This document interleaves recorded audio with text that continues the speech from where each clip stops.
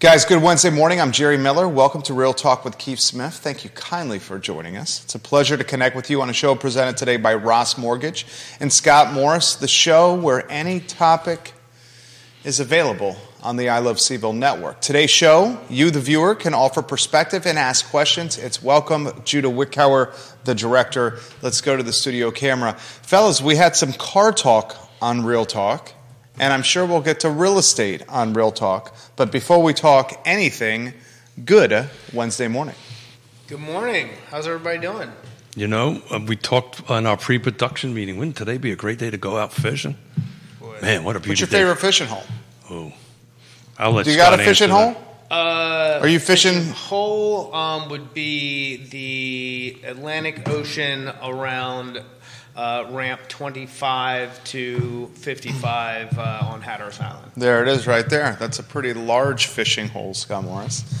So mine is the Chesapeake Bay. We used to own property out in Cape Charles, and we used to take the boat over there, and we did fishing with my daughter Yvonne and Yasmina and all that stuff for decades out there. So I'm a bay guy. You go out a little further thing, but right now this is like trout season. Right, so we used to call them weak fish up in New York, but there's a couple of holes over there that I won't tell anybody about. My favorite fishing hole on West Main Street, I think it's called Public Fish and Oyster. Okay. Spend some time there. Daniel Kaufman, you do a hell of a job. Neil Williamson, good morning. Good morning, Thank you Neil. for sharing the link to your website. Gentlemen, rate hikes, yes, no. Maybe so. You have disinflation in China, you have obscene inflation, in Europe? You have the Fed, speculation, 1/4 point in May. Now I wake up this morning, I listen to my podcasts, I pick up some of the papers online, and the expectation for a rate hike is now at a 25% clip for June. Yeah. I mean, every single freaking day, Scott Morris. And we have questions for you as well. But the show is yours. Where would you like to begin? We are at some point going to, again, the beatings will continue until inflation improves. The Fed is not done. They're not seeing what they want. BlackRock is now saying that their expectation of 2% as an inflation goal is unrealistic at best. Again, something's going to break eventually, which is bad for the overall U.S. economy, but it will be good for mortgage rates. And I think we get there at some point, but we're going to continue down this path in the short term. Mark that. Judah Wickhauer. Keith, the wheels are turning. I'm nervous. The wheels are turning because I'm doing some math on what we talked about on Monday when we were going watt to watt, and maybe the tide has changed for inventory, and maybe we're starting to get a little bit better. And the answer to that, I think, is a flat no. Yeah, that's no. All I've seen there is people come to terms with what kind of offers they need to make to win versus inventory actually improving. So since Friday today in our footprint, we saw a 24% drop in actives and saw a 38% jump in pending. So we just literally did a reverse where we were hoping on Monday that, hey, maybe some of this is starting to sync up a little bit. I think what you're going to be seeing right now is, stuff that went on the market is now going into pending. We'll have a little bit more activity, I think, in inventory, but they're just going to be popping off as soon as they I mentioned this on Monday. I mentioned this to Nikki. I mentioned this to Keith. I'll throw it to Scott. The market is so crazy right now, ladies and gentlemen, that open houses are being canceled before the open houses are happening. There's been multiple times this past weekend I saw realtors through email or social media legitimately cancel open houses because of a multiple offer scenario and then the seller just choosing to go under contract before the open house. They just don't want to go through this. Exactly. They just want to do this, get it over with. Right, the hassle. Right. I mean, that right there just suggests the insanity that's happening and has returned to the market. I mean, it's completely. I feel like it's even crazier than the last time you were on the show, How Scott. does this work from a compliance side, where with what? Great question. I'm seeing with coming soons and offers just coming in it comes on as coming soon. People sight unseen, they haven't even seen the house, but the offers start coming in. I don't want to. I'm going to give everyone the benefit of the doubt, and I don't want to put my dear friend Keith Smith in a tough position here. But I would hope what's happening is the offers. I do are coming enough of that in. on my own. Thank you. And I try to have your back every day on this program. Appreciate it. Okay, I would hope the offers are coming in the 1 minute after the day allows the house to be active. Let's hope that's when they're coming in. Because I also had similar questions. It's a real estate show. Keller Williams are presenting. So I didn't want to go any kind of sticky scenarios. I was also wondering the same stuff. Yeah, so the Mets are doing pretty good. Okay. You know, I think so. I was had a nice conversation with my mother and we were watching some baseball games together. So I think the Mets are doing good. Look, so even if you put it into coming soon, that doesn't stop somebody from doing a sight unseen offer. You can do that. Somebody can make an offer. And also to the point of the open house, the house could have gone active a couple days before the open house. To Keith's point, we're seeing houses go active on Wednesday, and the open houses happen Saturday, and the offers deadline Sunday evening. So I can tell you, we're seeing this in Richmond. It's starting to creep up a little bit into here, and that's today is Wednesday, right? So I'll bet you tomorrow you'll see a spike in inventory a little bit. Tomorrow, Friday, and then when we do the show on Monday, we'll probably see a spike in pendings. But it's interesting looking at this.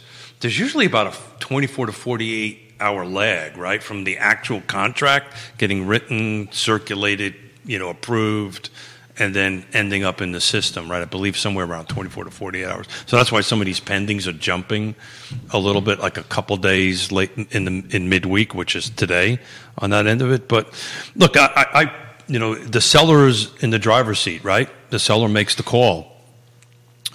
I personally think if you've got a scheduled open house, it's in the seller's best interest in today's market to let the open house happen. And you buy that, Scott? Is selling?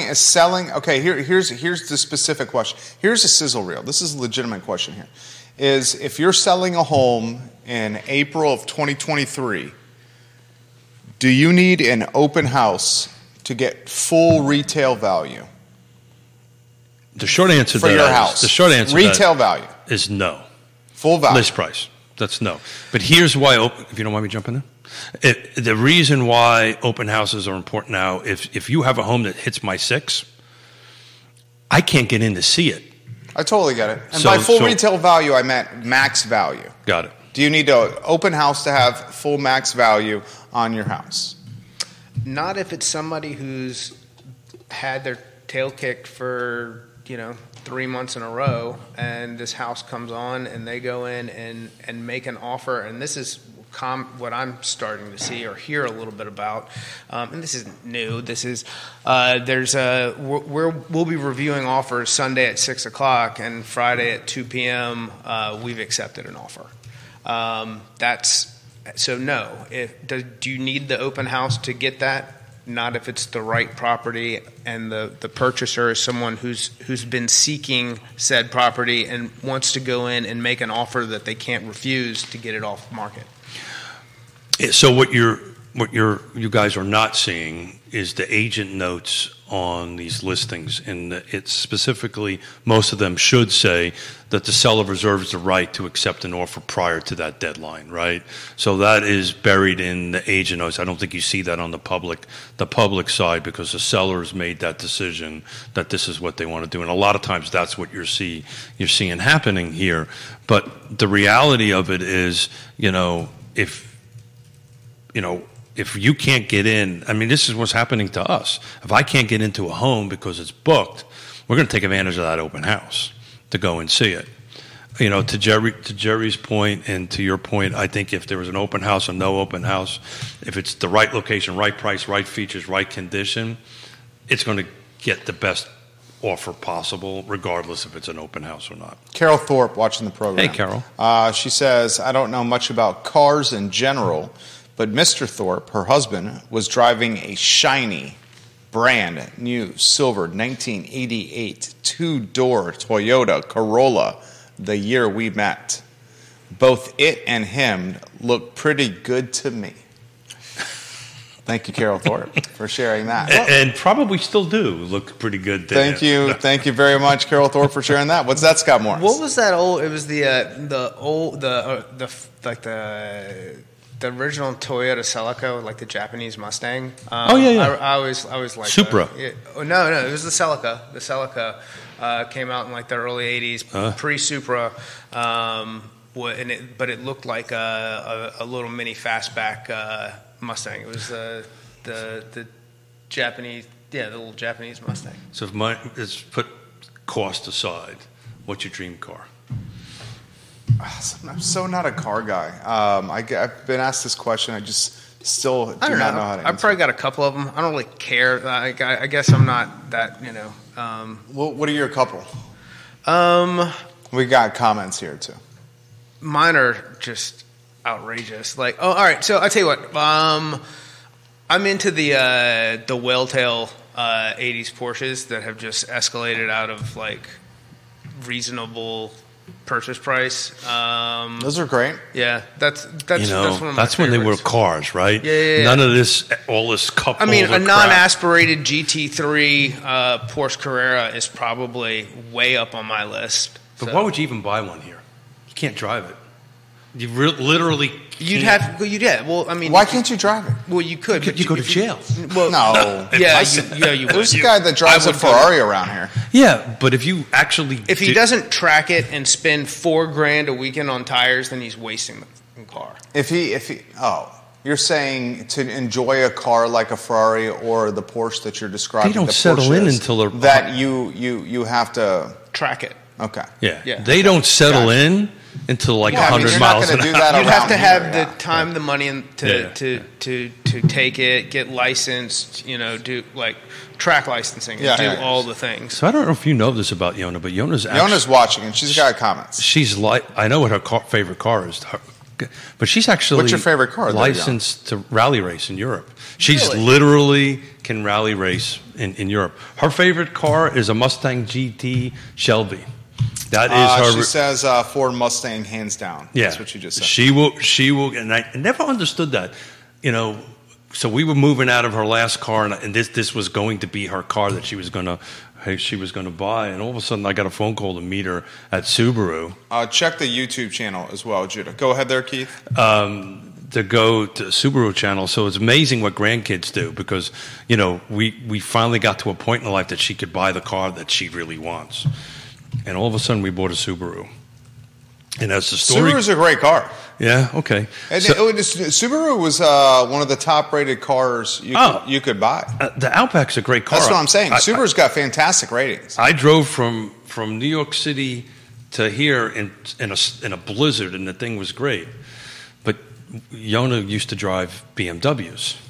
So I go to pick up her with the car, and I get in, and she gets on the 64 and presses the pedal down thinking she's driving a 3 Series or a 5 Series, and it don't go nowhere. Yeah. And a semi comes up on my side, and she almost crunched me because, as she says, you've got to get out and push the car to make it go a little faster. There you go.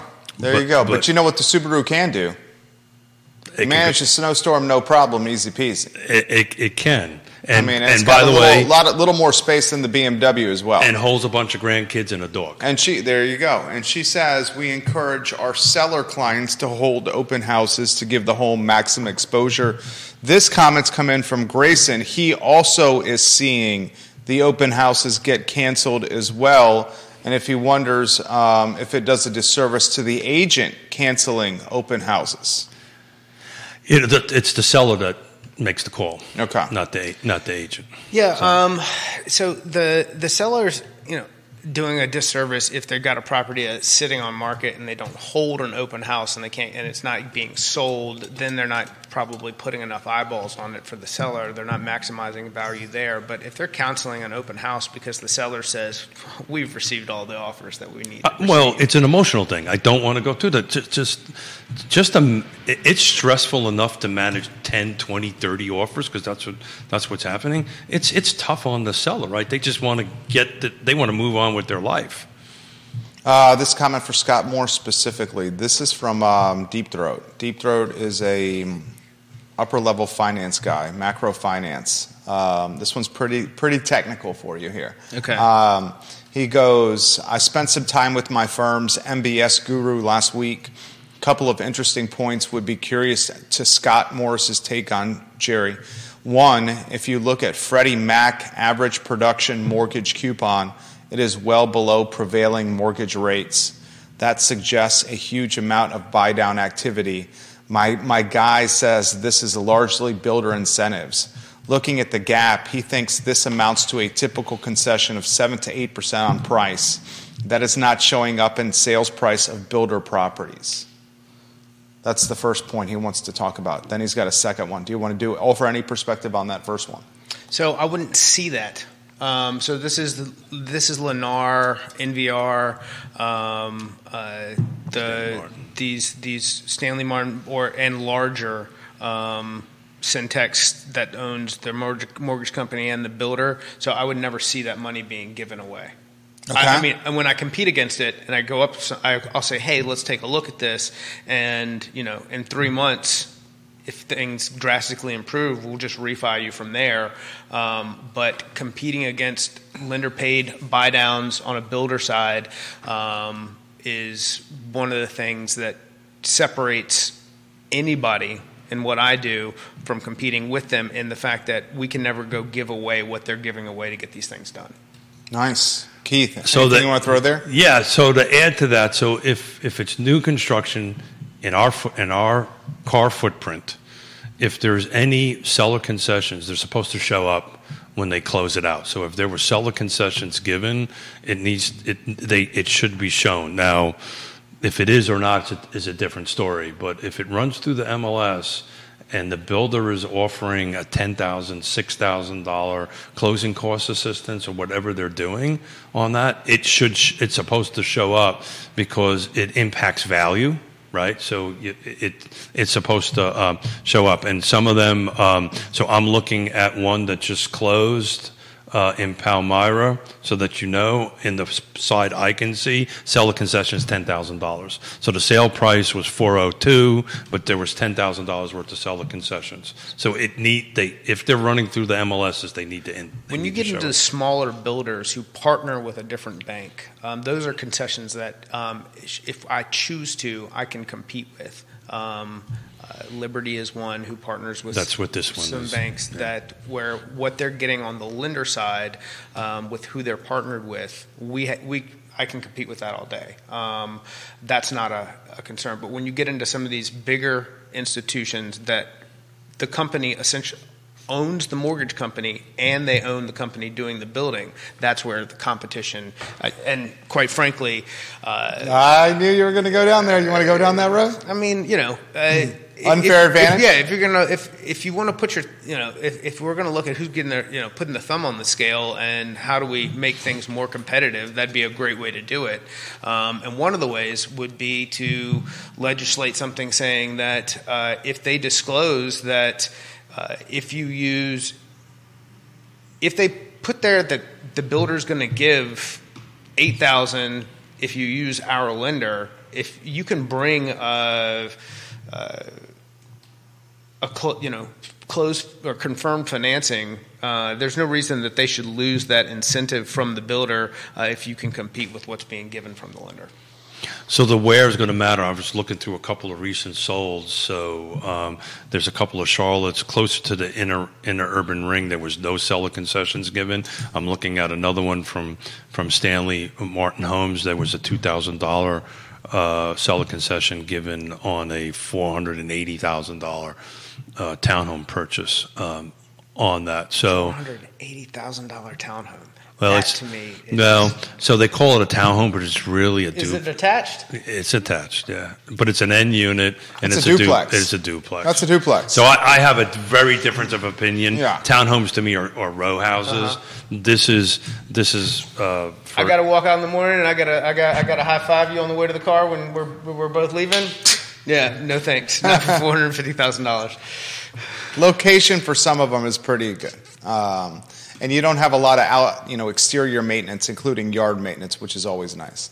Go ahead. Yeah, it's just my point I'm making is if there is a seller concession given and runs through that, it should be noted to Deep Throat's comment. So it's there, and you've got to be able to look at it on my side of the ledger board in order to go ahead and see it. Here's his second point for Scott. This is pretty technical here. The FHFA just changed LLPA rules, and it screws high-quality borrowers and favors low-quality borrowers. Big hike in LLPA for high credit score borrowers and big cut for low credit score borrowers. My guy says that amounts to an equivalent of 25 bips hike on mortgage rate for the high credit quality borrower and a 50 bips cut hike, or 50 bips cut for lower credit score borrowers. Dems punishing thrift and rewarding profligacy yet again. So they actually punted those LLPAs. LLPAs are loan level price adjustments. They were supposed to go into effect, I believe, this month or at the beginning of next month, and I think they've pushed that to August. There's a ton of lobbying being done right now to make that push be a permanent, take it off the table. Part of the reason that it was done to begin with is because the people who are most likely to refinance are going to be these better qualified borrowers to begin with, and it is a concern that if all of these loans that have just been originated are then taken off the table inside of the EPO period, which is an early payoff penalty that was put in place post-2009, that there could be some serious adverse effect to these mortgage companies. Well, the problem is at the moment, they were put in place originally thinking that we'd be going into May and June with a flood of refinances. But with what we're seeing in rates sticking where they are, that is yet to be the case. So at some point, they want to prevent an avalanche of refinances, and how that could, for the inventory that's being taken off, purchased right now. And the people who are going to be most likely and most capable to refinance are going to be better qualified borrowers. So that's why they did it. I don't agree with the fact that they did it. I don't, if you're somebody who has 80%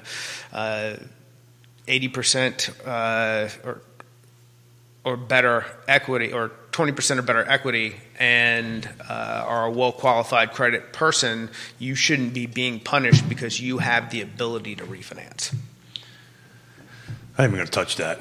That's way above technical, way above nice. my pay Nice. grade. That's good right there. That's the I think the most technical question you've gotten on the show, right? Those two? Probably. Yeah. Deep Throat on Twitter over there.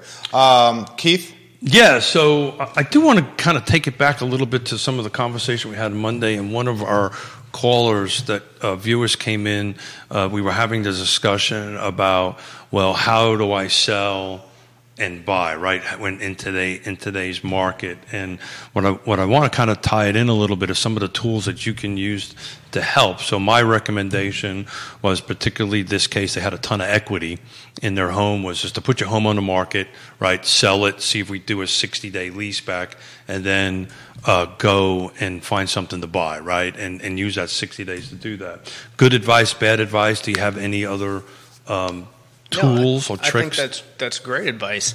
I will say an interesting thing. So when we talk about, I talked about this, if not last week, the week before, the dividing line in America, which is an anomaly. For the first time, we're seeing East Coast properties, ton of activity, West Coast properties, declining markets, all of these things. Now, if you go a little bit further west to the beautiful Isles of Hawaii,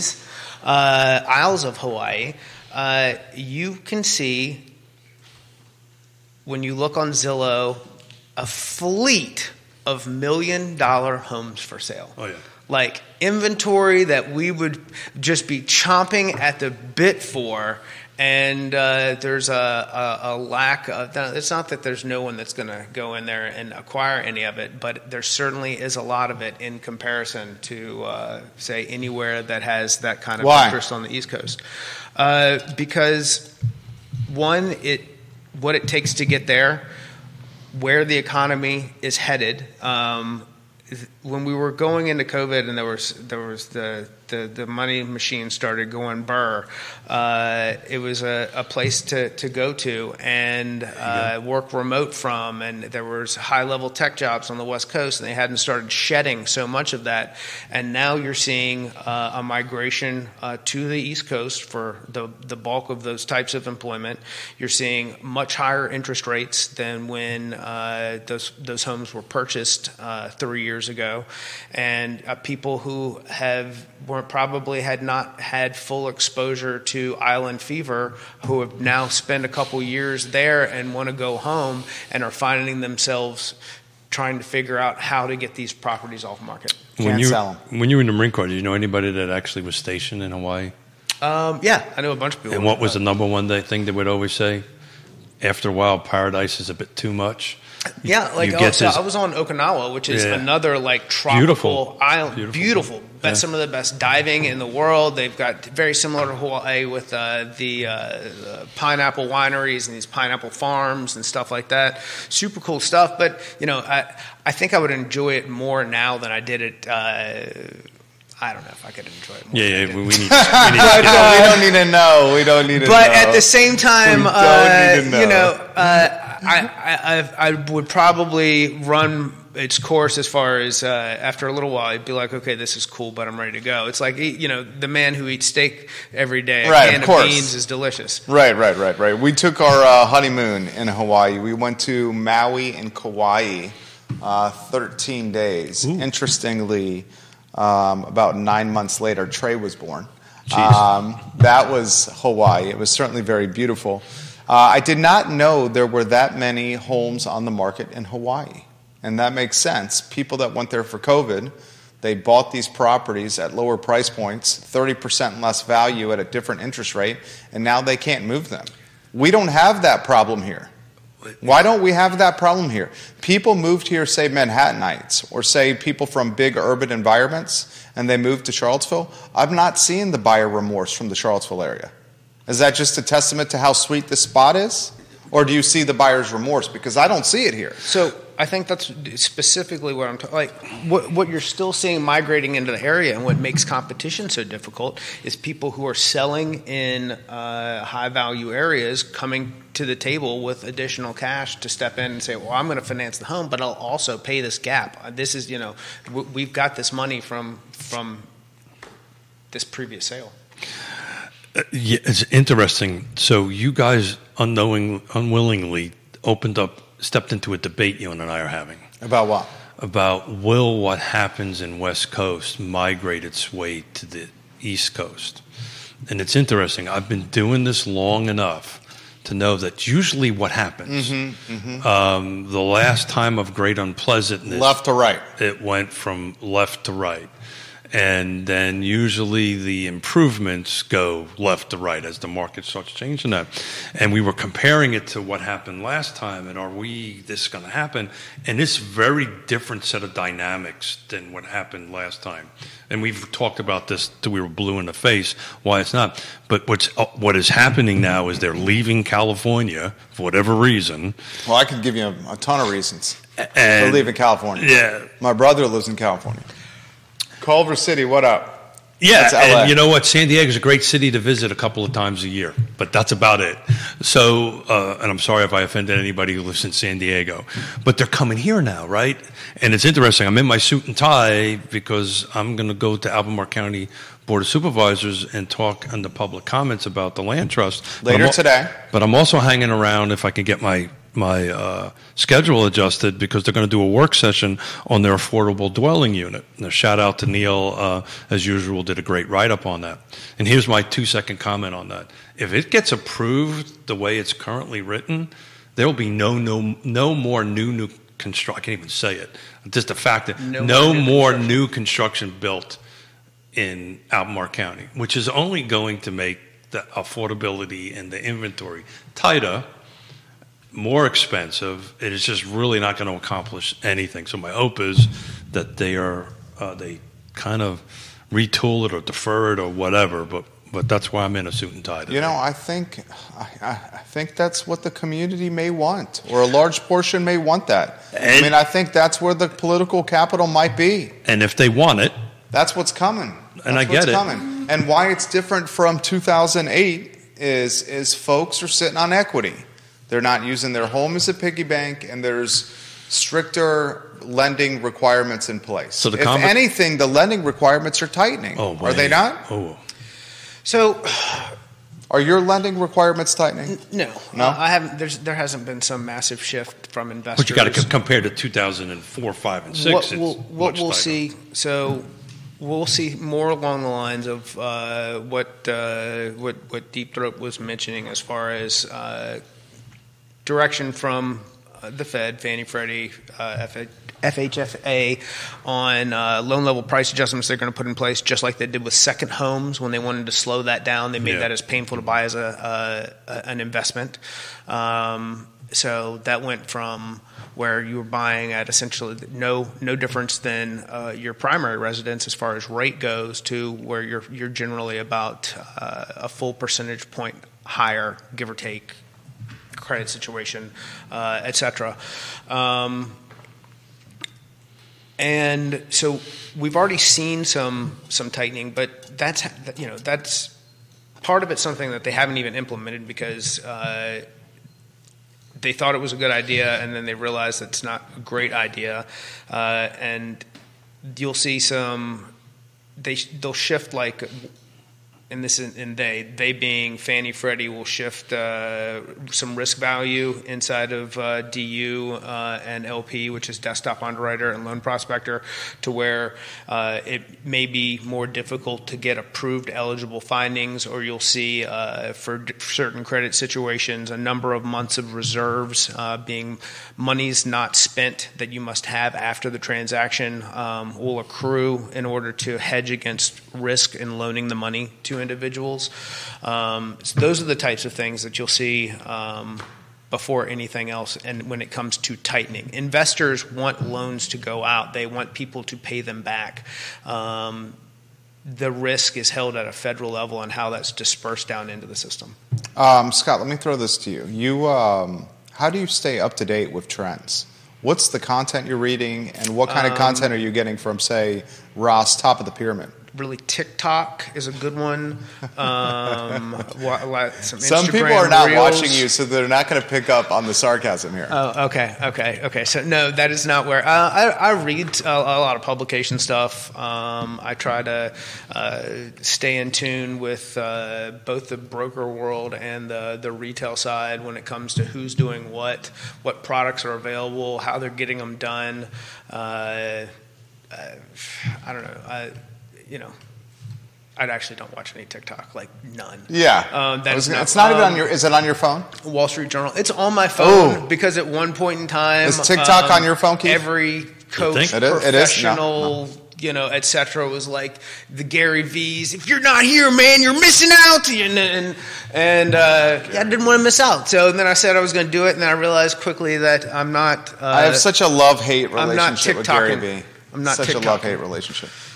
He talks like I talk, which I have to edit myself for the show. But you're saying with the F word? Yeah. I use it much more off air than I do on air. I got reprimanded multiple times by the better half, and then heard from others that they were actually in the same boat as her. Then I'm like, all right, I gotta make some adjustments. But I do appreciate his authenticity. He is true to who he is as a person. And he's unabashed at displaying that. And that takes courage. I am too sometimes. Yeah, right, exactly. That takes courage. But it also takes courage to realize it's a bit too much and walk it back. There's a fine line between courage and abrasiveness. Yeah. There's a fine line between those two. Jason Howard wants you to elaborate what Almaro is proposing with ADUs. So ADU, so we have to define the term ADUs. It can be confusing to folks, right? So ADUs means two different things. Thank you very much for acronym world. It could mean auxiliary dwelling unit, right? So that's your granny flat. Or the way they're using it in this case is the affordable dwelling unit. I wish they would use different acronyms. So tough. It confuses. I mean, like Deep Throat's comment, like I know a fair amount about real estate thanks to you guys, but the LLPA, the FHFA, it's an alphabet soup. Oh my goodness, it's so challenging. Well, and Scott handled it well, but he speaks the talk. The average Joe. I should have probably started with the statement by Scott, what is this guy asking? That's what I should have probably started with. Yeah, I got lost halfway through the question, and Deep Throat is. I thought I did a decent job. No. You did a decent job. You explained it well. I figured it out. I am with not your a smart person, so I just talk to myself like I'm talking to myself. I figured it out from your answer. I didn't know what. Time out.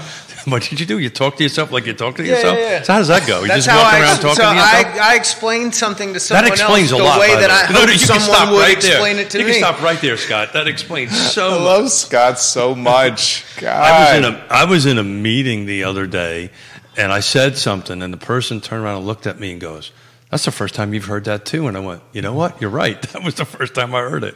Look, so the affordable dwelling unit. So make a very long story short, they've adopted 2 years ago, the affordable housing. So this is an affordable dwelling unit, not an accessory dwelling unit. There you go. All right, I heard it earlier. I was like, that's what I'm saying. Why would they pick the same acronym, the same, and why would they pick the same like the RIP, the residential infield project? Isn't that what it was in Portland? But that's from Portland. Was it Portland, the RIP? Yeah, but that fits. Why the hell? Rest in peace. Because Portland embraces weird? Is that what you're going to say? There you go. If you know anything about Portland, they like weird. The weirder, the better. So that's why RIP works. That totally works there on that. But in this case, it's confusing people, right? And this is why we're doing the long format, and this is why we do what we do here. So we are not talking about auxiliary dwelling units. We're not talking about... Which we love. Absolutely. I am a part of a national cohort that's working on that. This is completely different. This is an affordable dwelling unit program or policy. And it's been 2 years in the making. It is a different way of looking at this. We've talked about this before, is the developer incentive program. And there's if you read through Neil's writing and the links and all this stuff, it's a bunch of reading. I've done it multiple times. And to be frank with you, I understand this world, and it confuses me. Bottom line is, if you're going to do a subdivision, if this goes as written over 10 units, you have to provide 20% affordable dwelling units. And look, here's the reality. The way this is written, Keith and Jerry are not going to do a development in Albemarle County if this gets put together. So you're actually not going to get any affordability or any affordable. These people are saying, these folks are saying that if you do a housing project, that 1 in 5 of the units have to be affordable and tied to AMI.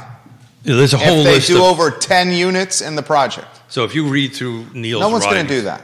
That's exactly right. No one's going to do that. Nobody's going to do that. And no one's going to do that. And Neil's home county is just going to get bigger and bigger. Greene County, some of the outside counties. So if the game plan is to not create affordable housing affordability, then this is the right way to do it.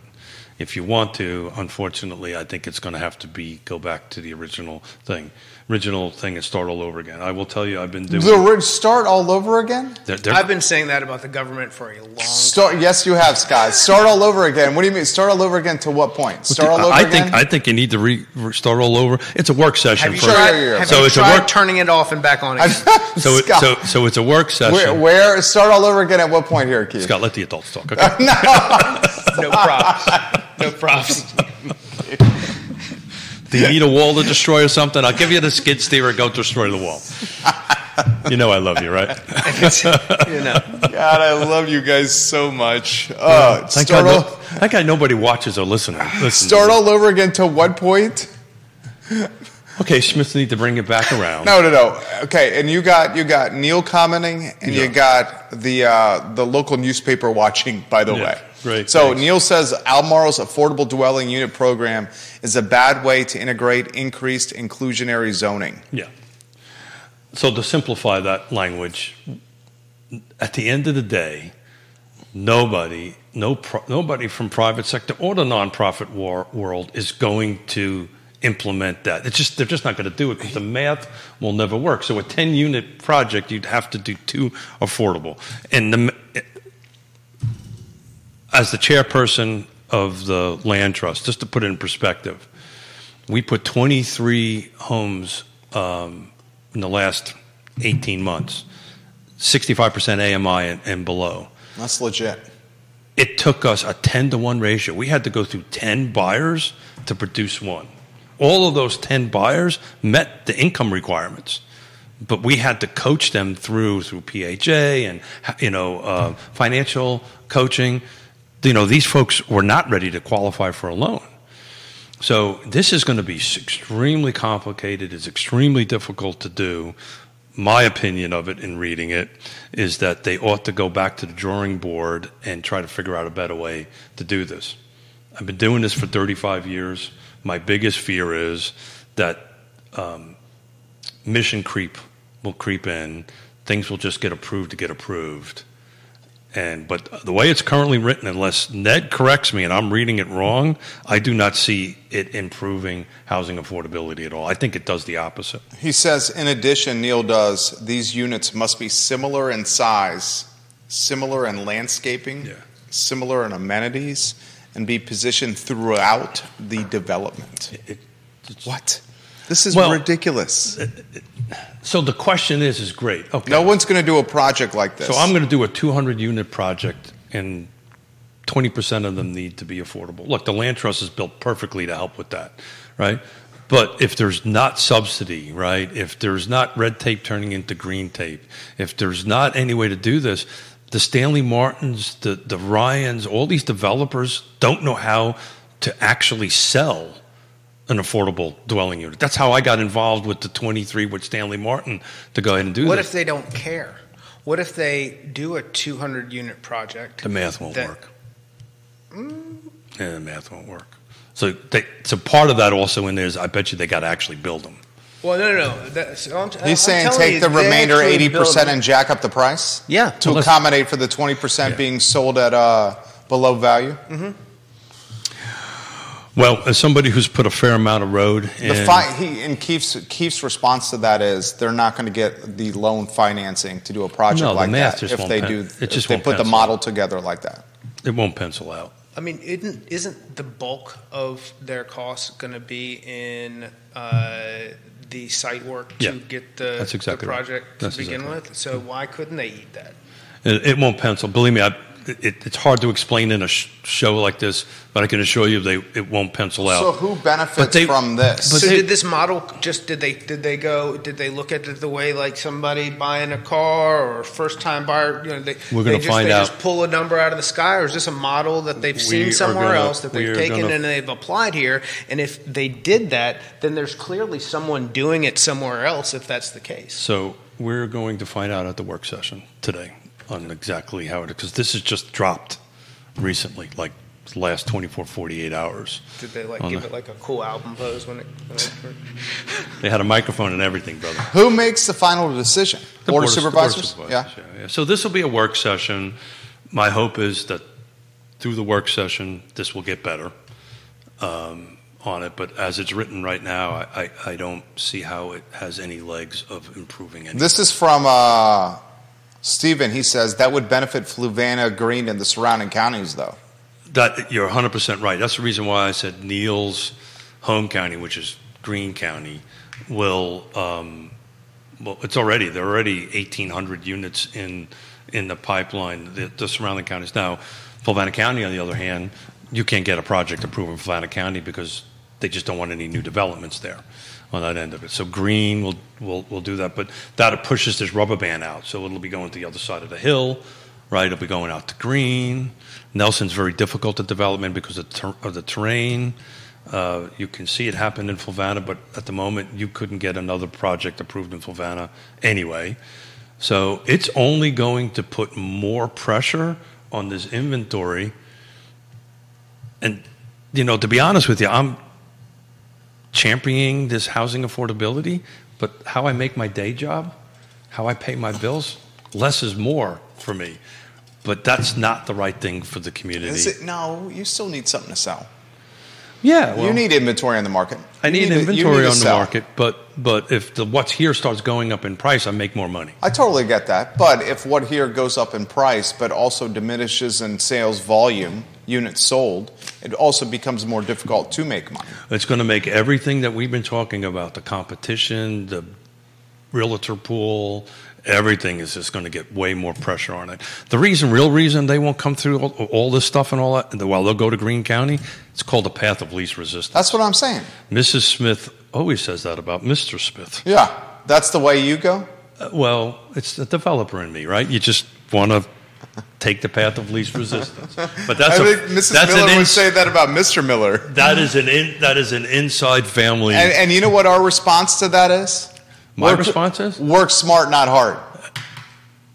That's what you say, right? I'm all about delegation. Work. I'm really good at it. Listen, dude, I had this conversation last week. Literally last week I had this conversation. How about this from Kev? Why can't builders turn to a more reusable industry? We've become such a disposable society. Waste in building is amazing. A certain trash company has developed another business grinding construction waste into mulch that people line up to buy. Absolutely. So he wants to see more repurposed building. Smart idea. Bill McChesney says the home that's been in the news, the big manor home on Rich Street, it used to be, like you were describing, cottages on the back side of the street by the alley for servants to live in with the ADUs. Yeah, so that's a whole different conversation. That ordinance is very different than the one that we're talking about right now. This comment has come in. What's the Hawaii version of our local area? Please ask Keith and Scott that question. So the Hawaii version of our local area, that's a reference to earlier in the show where Scott was talking about the glut of inventory on the market in Hawaii. We don't have that here. Do we have a glut of inventory anywhere? No. I don't want to put words in Scott's mouth, and you jump in, Scott, when I'm wrong here. A lot of it was part of COVID, right? People were told you're going to be able to work remotely. Hey, I'm making all this money. I'm going to go live in Hawaii and work remotely. Now they're being told they got to come back. That's the first impact on it. And then the second impact on it is, paradise is great until it's not, right? And they want to leave before that, which is causing, I think, we really haven't, that kind of scenario. And I'm going to look at Nelson County a little bit while you're talking. Maybe Nelson might be the only example locally where some people may have moved out there and kind of regretting it a little bit and trying to move again. But without the numbers in front of me, I don't want to make that as a final statement. I'll let my dear friend Scott jump in. There's no glut of inventory. There's no potential softening, I guess. We could make a comparison, like, is everybody out there still killing it in the local Airbnb game? I mean, because at some point, discretionary income decreases. That is probably the first thing that's going to dry up, and if that's the case, then where do those homes come to market? But if they do, then most likely there's still not enough of them to create some inventory. I mean, it's all beneficial right now, but I just don't know. Go jump on Zillow, go jump on something with a map that shows you what's for sale. And take a look at what I'm talking out there, and then compare it to here, and you'll go, maybe that just doesn't exist. Well, if the way it's written, not the auxiliary dwelling unit, but the affordable dwelling unit gets passed, it's only going to make inventory tighter. What's this house on Ridge Street. What's that? What I'm not up to speed on. I'll send you the link. The Daily Progress did Hall Spencer did an article on a home that's on the market for sale. Bill, was it purchased? I don't think it was purchased. A local historian is looking to utilize taxpayer resources to purchase the home to build a museum of some capacity. But it's in the Fincham area, and it's a manor home. It's massive. It's over by UVA, right? Yeah, it's on a massive parcel of land in the city of Charlottesville, like a few acres. Yeah. If anyone can share the link. Is it whatchamacallit? Isn't it like the family that owned the thing for? Is it that house? Yeah. So it's done by a famous architect. I actually know a little bit about this. I had clients a couple of years ago trying to buy it and turn it into a development, we didn't go anywhere with it. But I'm working on Nelson County right now. So this is an interesting comment here. Can I use? Yeah, okay, I can use her name. Leslie Frank watching the program here. I was on the MLS recently, and I saw one of Keith's colleagues, Macon Gunner, market a property in Farmington. It was an undeveloped property or a piece of land, and he utilized this terminology, and I'll paraphrase, that it's arguably the most valuable undeveloped piece of land left in Albemarle County. Does anybody want to take a crack at that? Yeah, well, that's kind of that's a lot of words that mean nothing. It's just an opinion, right? It's in a high-dollar neighborhood. Yeah, but what are you going to do with it? Put a house on there. Oh, yeah, sure. But when you say develop it, at least my brain, is that... Oh, no. I don't think she means this from a put a house on there. Oh, yeah. Totally. But if I'm going to go ahead and develop it, that's... Let me see if I can find that. Sure.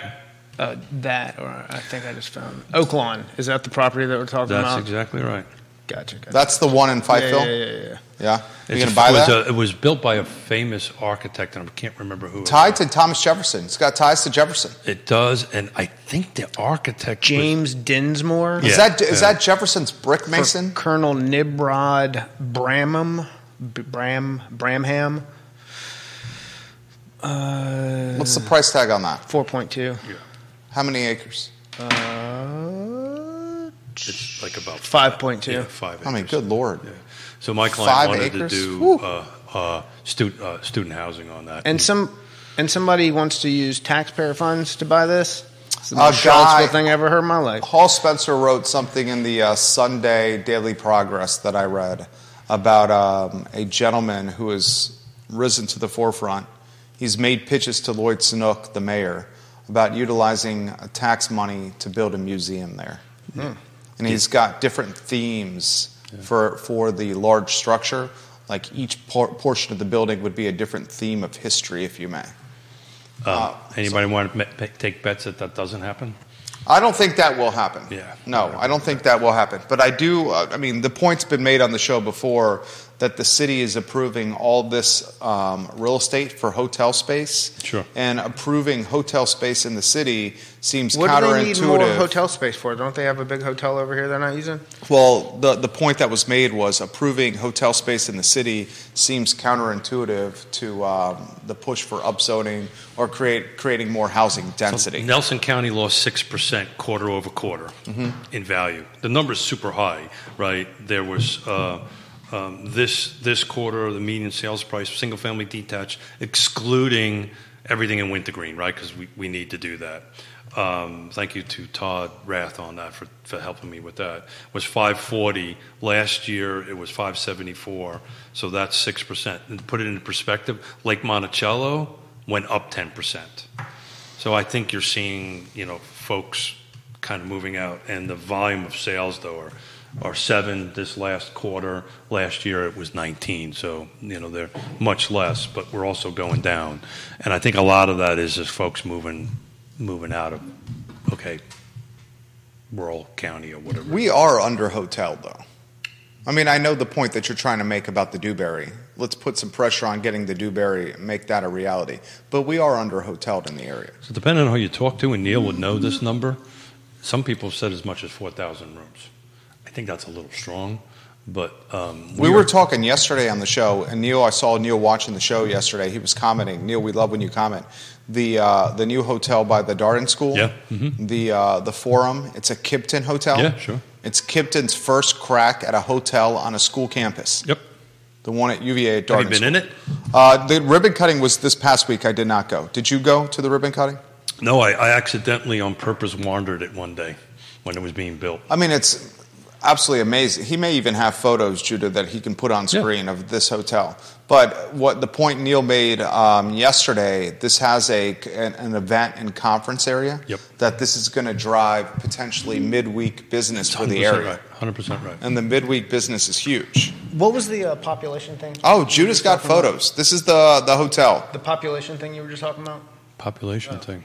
So I posted a thing about growth in Virginia since the pandemic the other day. So 2022, the state. So I was referring to people moving from areas that were during COVID that were locked in. I'm working remotely. I've got high speed internet. Now I have to go back to work and I'm moving out. And I was trying to compare what might be happening in Nelson County a little bit to what's happening in Hawaii, where now. You're saying Nelson County is the Hawaii of Central Virginia. But like minuscule amount. Charlottesville has actually had a 2.4% decline in population since 2020, where all the surrounding counties have grown. What do we attribute that decline to? I think a lot of it has to do with the footprint, right? I think the decline with Charlottesville, you think it's the footprint? Well, it's not growing anymore. There's no new homes coming on. And plus the cost is going high. People are moving out. That would be my I think it's the cost of living and the expansion of UVA. Yeah. UVA expanding, they take up the limited housing stock locally, forcing the local or the OG to move deeper into Central Virginia.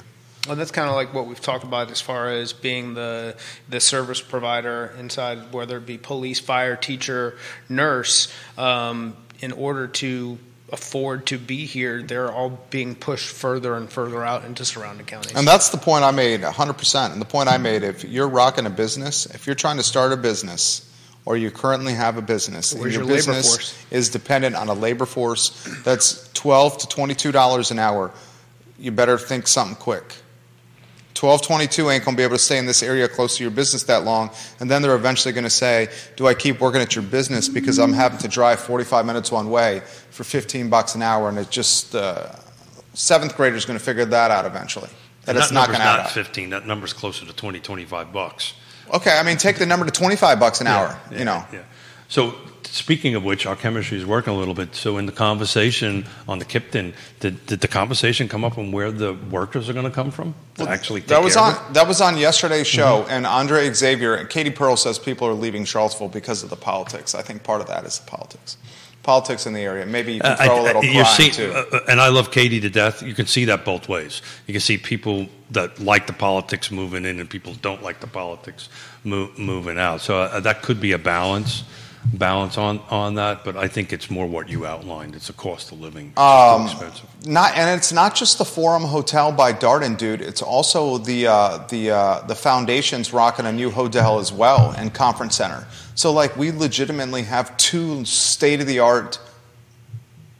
Katie's got kids probably watching. I was going to say, two super sweet hotels right next to each other. With conference centers and event spaces. Which we desperately need. We need conference centers. The one by Darden's got two restaurants. So it's got a steakhouse in it, and it's got a sports bar in it. Just are we short on restaurants right now? It's got the Kipton money though. So the people they're going to be hiring are coming with the Kipton money. It's totally not the restaurants. What it is, the Regional Housing Partnership, we did our summit. We only had 200 people, and the only place available was the Omni, right? And we had to turn away. We had 100 more people that wanted to come, so we could have had 300 people. There's not a facility to do that. So if you go over to this hotel and it hits 300, 400, and there's 2 of them. There's literally 2 of them opening up right next to each other. And what they'll do, I know you do enough conferences. I surely do. And I know Jerry does. Usually, kind of stay where they're at, right? You stay at the hotel, you eat where they're at. Right, because you're doing a 2 or 3 day conference on it. So I think they're going to do great. I think they're going to kill it. Oh, yeah, I think they're going to kill it. Where is this? The problem is what's the cause and effect? And the cause and effect is the strain on the labor pool.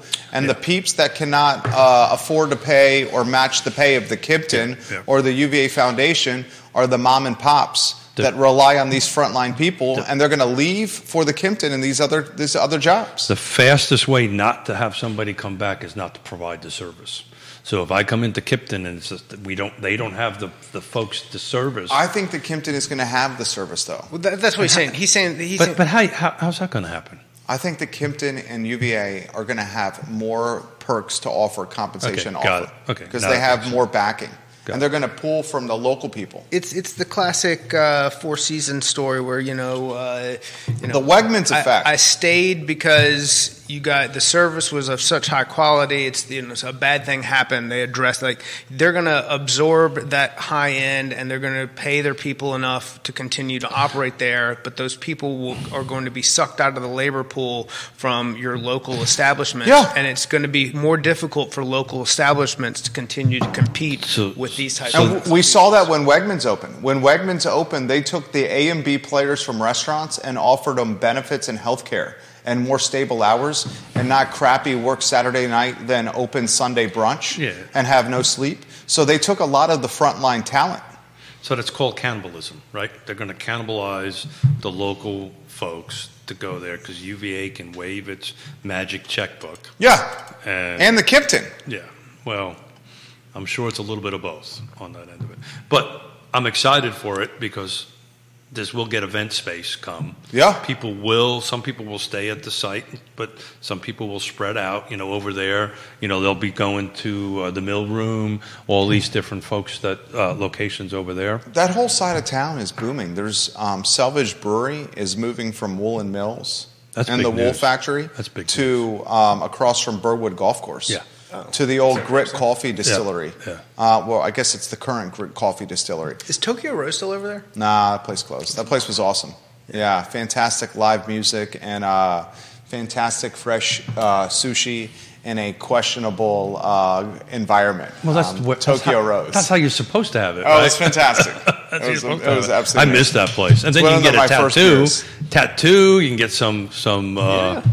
Yeah, it was actually a great little spot. Sorry that they closed up. This comment comes in. The talent is going to come from the restaurants for these jobs, and it's going to only hurt the restaurants from a survival standpoint because they're struggling right now. That's going to happen. I've been saying that we're about to play the winners and losers, and there's some zombies out there that just are getting by. It's a matter of time. I got a trivia question for you. Zombies.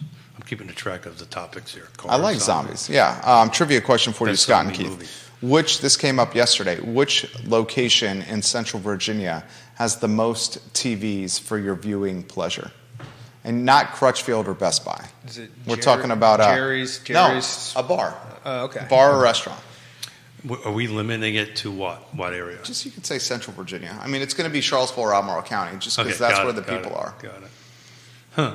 I'm the wrong person to talk about that because that's kind of not my thing, right? So I wouldn't know what sports. The wheels are turning over there for Scott.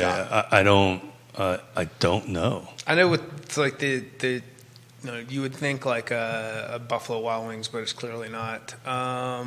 Buffalo Wild Wings in top 5. Actually, it's top 3. Buffalo Wild Wings. I'm Let me tell you. I do. Lazy Parrot. Oh, is it Lazy Parrot? And then number 2, Pro Renata. We actually have a message. The Pro Renata guys heard us talking about this on the show yesterday, Judah, and they're going to send us the total number of TVs that they have. They're doing an official count and sending us the number. But it's Lazy Parrot number 1 and Pro Renata 2. Pro Renata on their voicemail says they have 16 TVs. Lazy Parrot, which Judah figured out, Lazy Parrot has more than that. Look at that. I learned something today. Zombies, cars, TVs. And TVs during sports, while wings and beer is important. Yeah, I know. I get it. It's just Lazy Parrot in its old location was. But I spent many a night there. It was a dungeon of fun. Yeah. I am riding a race that Pro Renata's putting a bike race on. So Pro Renata's amazing. Yeah. So dude's crushing it over there. I would love to see a Pro Renata in Keswick. that style. Anything like Pro Renata. Keswick, as in Keswick Hall, or as in the Keswick area? The Keswick area. Yeah, got it. I think the Keswick area is prime for something like that. And they tried it. What's the one on 20? Shadwell's? Yeah. Why don't why? Shadwell's is not Keswick. Okay. Shadwell's is Pantops. Got it. Shadwell's, or isn't that the place that was? It was the Piedmont.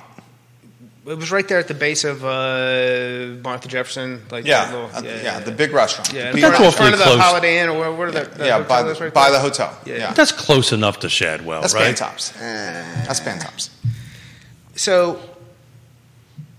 So the little market right there is the closest thing. Like you're talking in Keswick? Yeah. The one at the X. Yeah, the one that used the gas station. I used to live. That's the Legacy Market. Yes. So I used to live there. Well, its legacy was not as high profile as it is now. When it was like just a corner store, like it was not your nicest place. Why would you spend so much time there? Because it was like an easy place to stop and like grab some beers on the way home. Okay, or like, so you were driving that way. Okay, gotcha. The parking was better than it is now because it was like a parking gravel, is miserable. It's horrible. Yeah. This is the one at the exit, the traffic light across from Lucky Stone. Yes. Okay. Absolutely. Okay. I love this. If you were to go further down, I think you might be able to. The problem is if. That corner or that area is ideal, but there's actually like a little shopping center that's got like a wine store and some other stuff. Yeah, it's right behind there. That's where I think it should go. Okay. And the wine store. I love the wine store. I'm not knocking the wine store. Or something just further down. That's exactly where it should go. Not as far as, what's the next little area? It's, what's wrong with my brain? So you pass Glenmore, you go through Black Cat Road. Yeah, past Black Cat Road. It's down on the left. There's like a little gas station store down there. Oh, you're talking about right before you get on to. I know, I got it. I don't go past Black Cat Road. And then you don't go past. Are you allowed to? I don't go past Black Cat Road. I don't have a need to. I don't have a need to. That's yeah. So just driving wise. It was a little market that they had there in the corner. Somebody actually.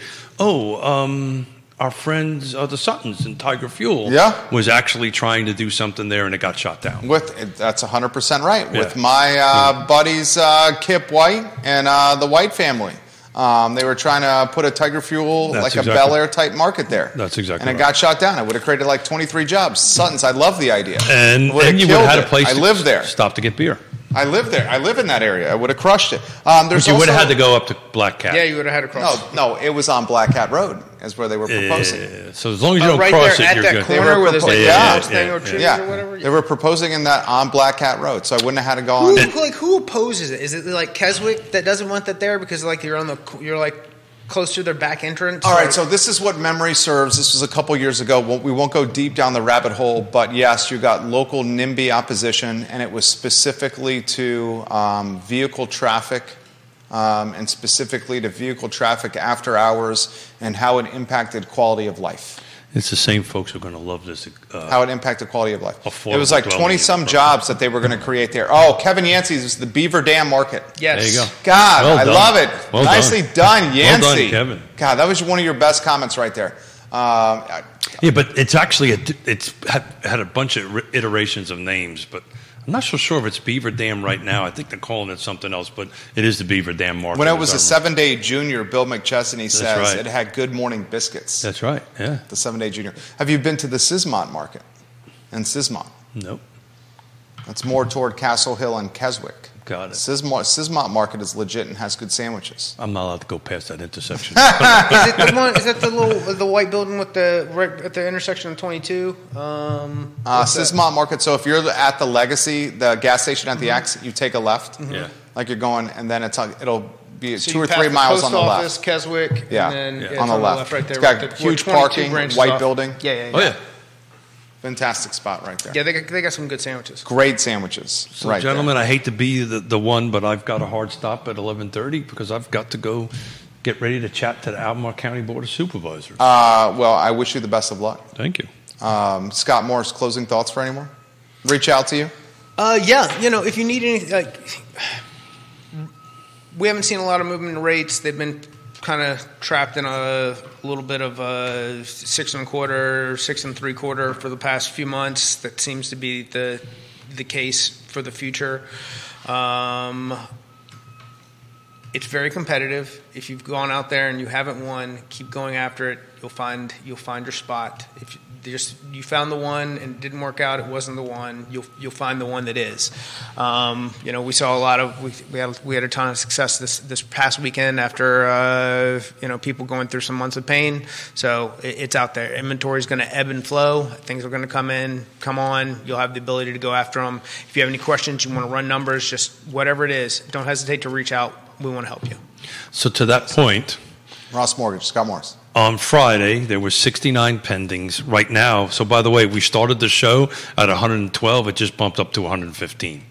So people are buying, stay in the game, get a trusted advisor, Scott Morris, anybody in the Real Talk with Keith Smith's partners tab, pull them down. Trusted advisors help you get across the finish line. But homes are being bought. You just got to stay in the game. Keith Smith is a realtor. He helps people buy and sell homes. He's one of the principals at Yes Realty Partners. Scott Morris is a loan officer. He's just an all-around great guy, just like Keith. Scott Morris of Ross Mortgage, Keith Smith of Yes Realty Partners, Judah Wickhauer, myself, Jerry Miller, and this is Real Talk, the I Love CVille show in 59 minutes. Keith Smith is on time. Keith Smith is on time. Look at this, Keith Smith. Look at this, huh? He's on time. I showed up early, too, today, by the way. You get 5 stars today. That's all she wrote. Thanks, guys.